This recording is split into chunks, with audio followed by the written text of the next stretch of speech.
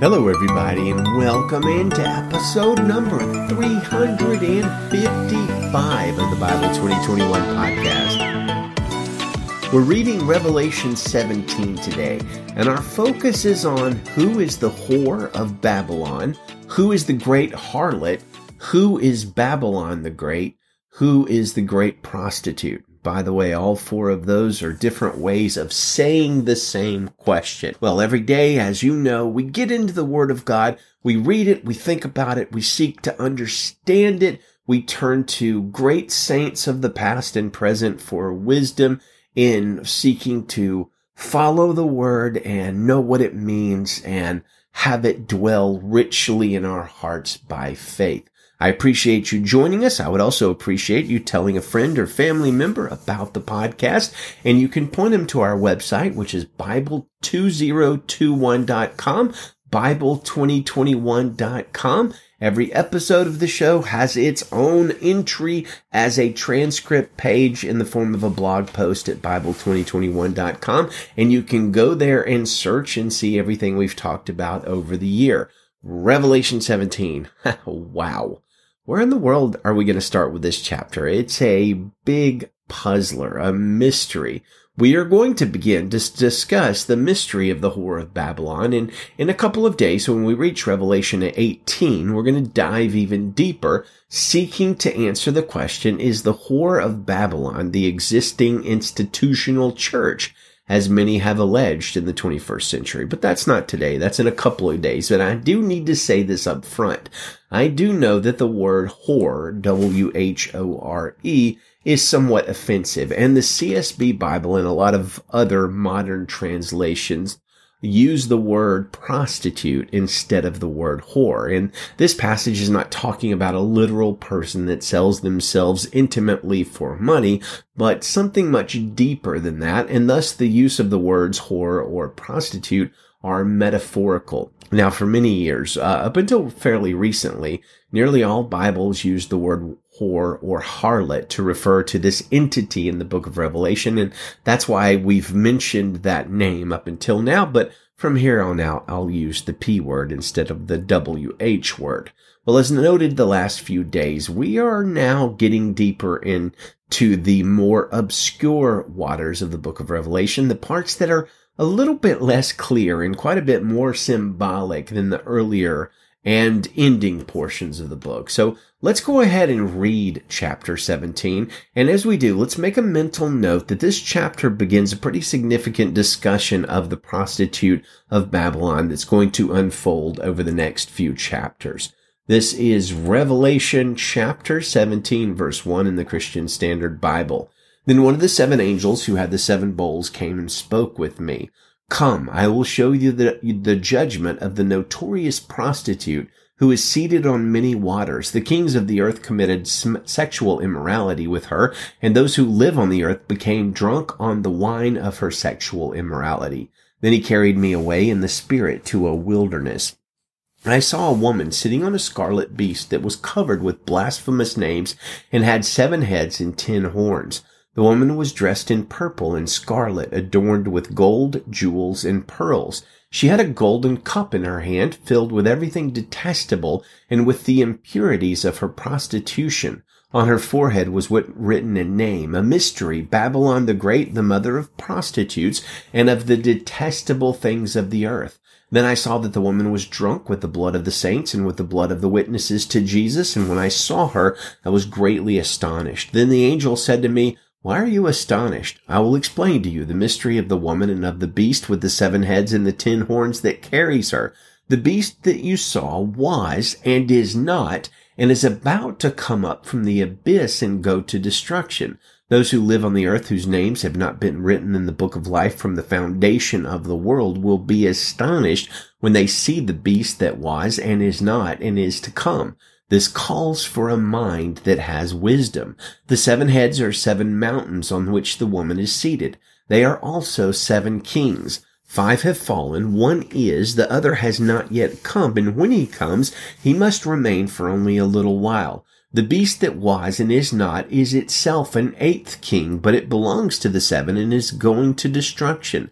The 10 horns you saw are 10 kings who have not yet received a kingdom, but they will receive authority as kings with the beast for 1 hour. They have one purpose and they give their power and authority to the beast. These will make war against the Lamb, but the Lamb will conquer them because he is Lord of lords and King of kings. Those with him are called chosen and faithful. He also said to me, the waters you saw where the prostitute was seated are peoples, multitudes, nations, and languages. The 10 horns you saw and the beast will hate the prostitute. They will make her desolate and naked, devour her flesh, and burn her up with fire. For God has put it into their hearts to carry out his plan by having one purpose and to give their kingdom to the beast until the words of God are fulfilled. And the woman you saw is the great city that has royal power over the kings of the earth. Yeah, wow.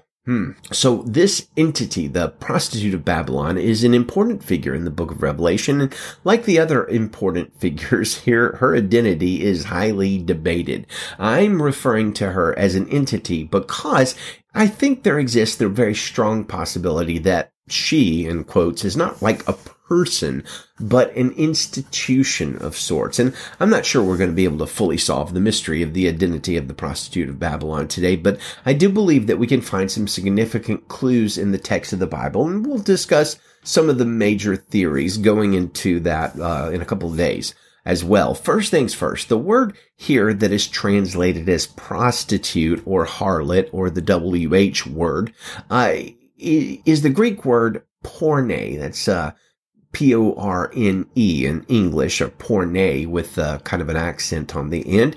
It's itself derived from a Greek word that means fornicator, and that word is derived from a word that means to sell. Interestingly enough, our modern word pornography is also derived from these words, and the King James Version of the Bible usually translates the word porne as harlot, as in the well-known Old Testament figure who was ultimately saved, Rahab the harlot. Now, we need to consider also the location of Babylon. Now, we got to remember that the Jewish people of the first century did not like Babylon at all, because this was a kingdom a few hundred years earlier that had basically wiped the floor with the kingdom of Judah and carried away many of their people into captivity.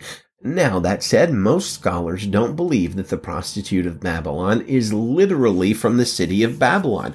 I know that's confusing, but we gotta know that there's a lot of figurative and symbolic language in the book of Revelation, like Revelation 11:8, where John talks about a city called Sodom in Egypt, but he goes ahead and tells us that he's being figurative and that he's actually referring to Jerusalem. So I think that's what's going on here. Most scholars think that's what's going on here. We're not literally talking about modern day Babylon or even ancient Babylon, but we're talking about a city or a place or an institution that is reminiscent of Babylon in a lot of ways.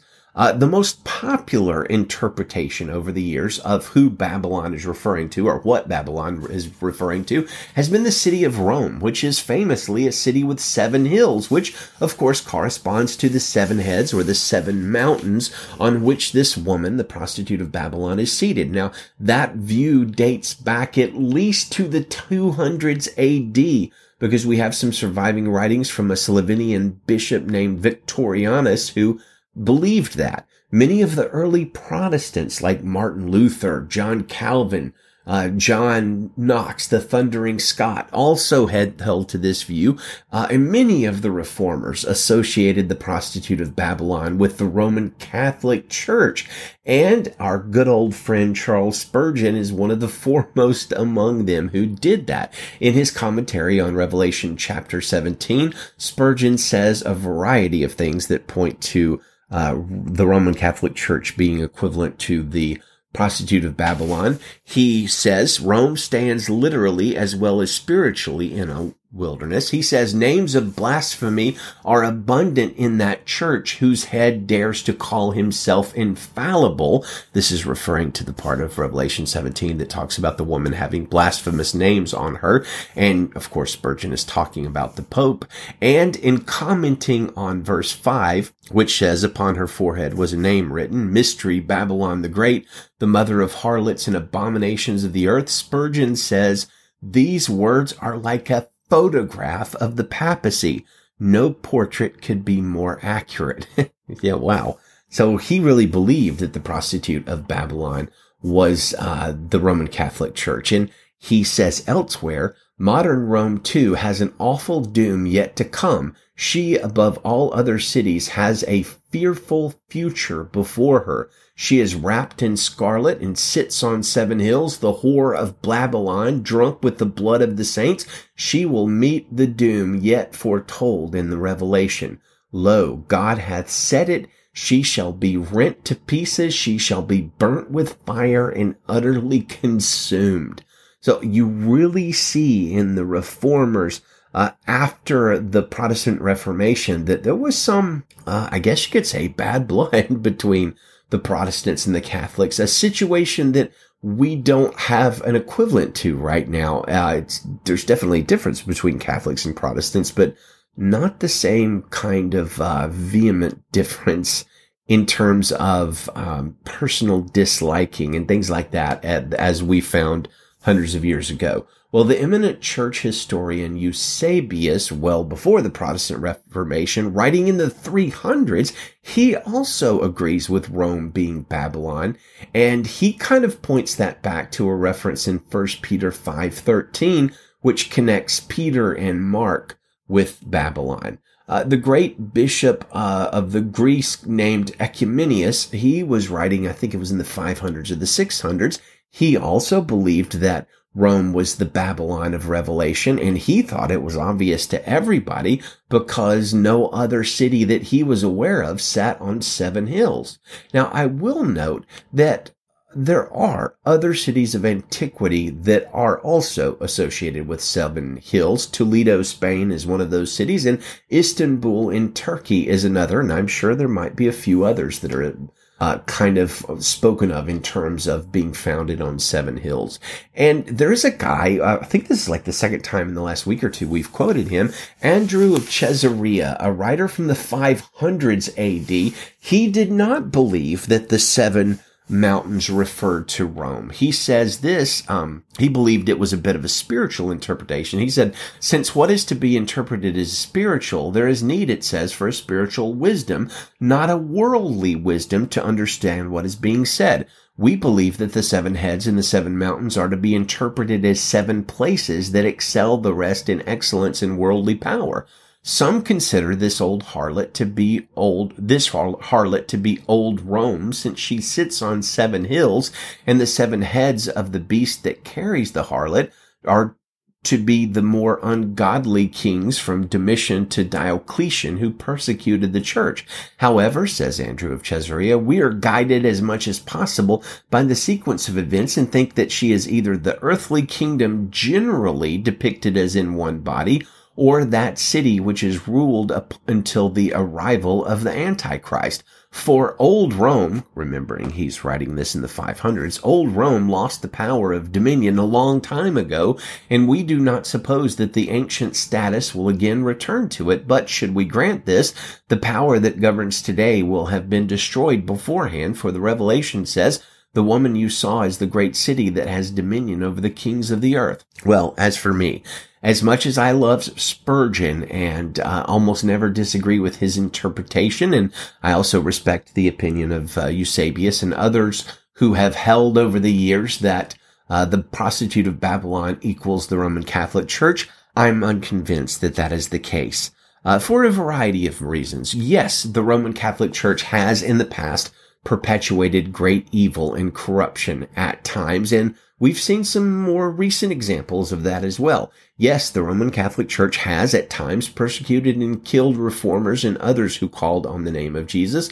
And yes, I disagree strongly with many tenets of Roman Catholic theology. That said, I do not believe that the Roman Catholic Church of today, of recent years, kills and persecutes the people of God nearly the way that Revelation 17 through 19 portrays the prostitute of Babylon doing, nor does the Roman Catholic Church have that kind of influence, the kind of influence that we read about, that we're going to read in a couple of days in Revelation 18. Fallen, fallen is Babylon the Great. She has become a dwelling for demons and a haunt for every impure spirit, a haunt for every unclean bird, a haunt for every unclean and detestable animal. For all the nations have drunk the maddening wine of her adulteries. The kings of the earth committed adultery with her, and the merchants of the earth grew rich from her excessive luxuries. Has that happened in the past? Maybe. Is it currently happening? Are the kings of the earth benefiting and growing rich from the excessive luxuries of the Roman Catholic Church? I don't think so. It doesn't appear that way. I'm not saying I'm 100% certain that the prostitute of Babylon is not the Roman Catholic Church, but I just don't see it. I don't see what is written in Revelation 17 through 19 lining up. As such, I believe the prostitute of Babylon likely refers to a future nation or an organization or a network or a coalition of nations that may have extreme power and will be in a lot of ways a perversion of the church, and they will have some sort of religiosity attached to it. That organization, which I think is the prostitute of Babylon, and which I think doesn't exist yet, or doesn't exist at least in its fullest form yet, it will persecute and kill true Christians. I simply do not see such an organization active on the earth at the current time, which is December of 2021. So I assume that such an organization will become prominent in the future. Now, just because I don't see it active doesn't mean it's not there. So that's just based on observation, and observation can be faulty. Now, that was a shallow dip into the topic. After a couple of days, when we're going to spend the next couple of days in the Proverbs, we're going to jump back into Revelation on Friday and pick up this topic again on Christmas Eve, and yet again discuss the prostitute of Babylon in more detail, because this entity is a big deal in the book of Revelation and a big deal in terms of the last days of the earth. But for now, let's close with our Bible memory passage for the month of December, which is Revelation chapter 5, verse 12. They said with a loud voice, "Worthy is the Lamb who was slaughtered to receive power and riches and wisdom and strength and honor and glory and blessing." Amen and amen. Good day to you, friends, and Godspeed.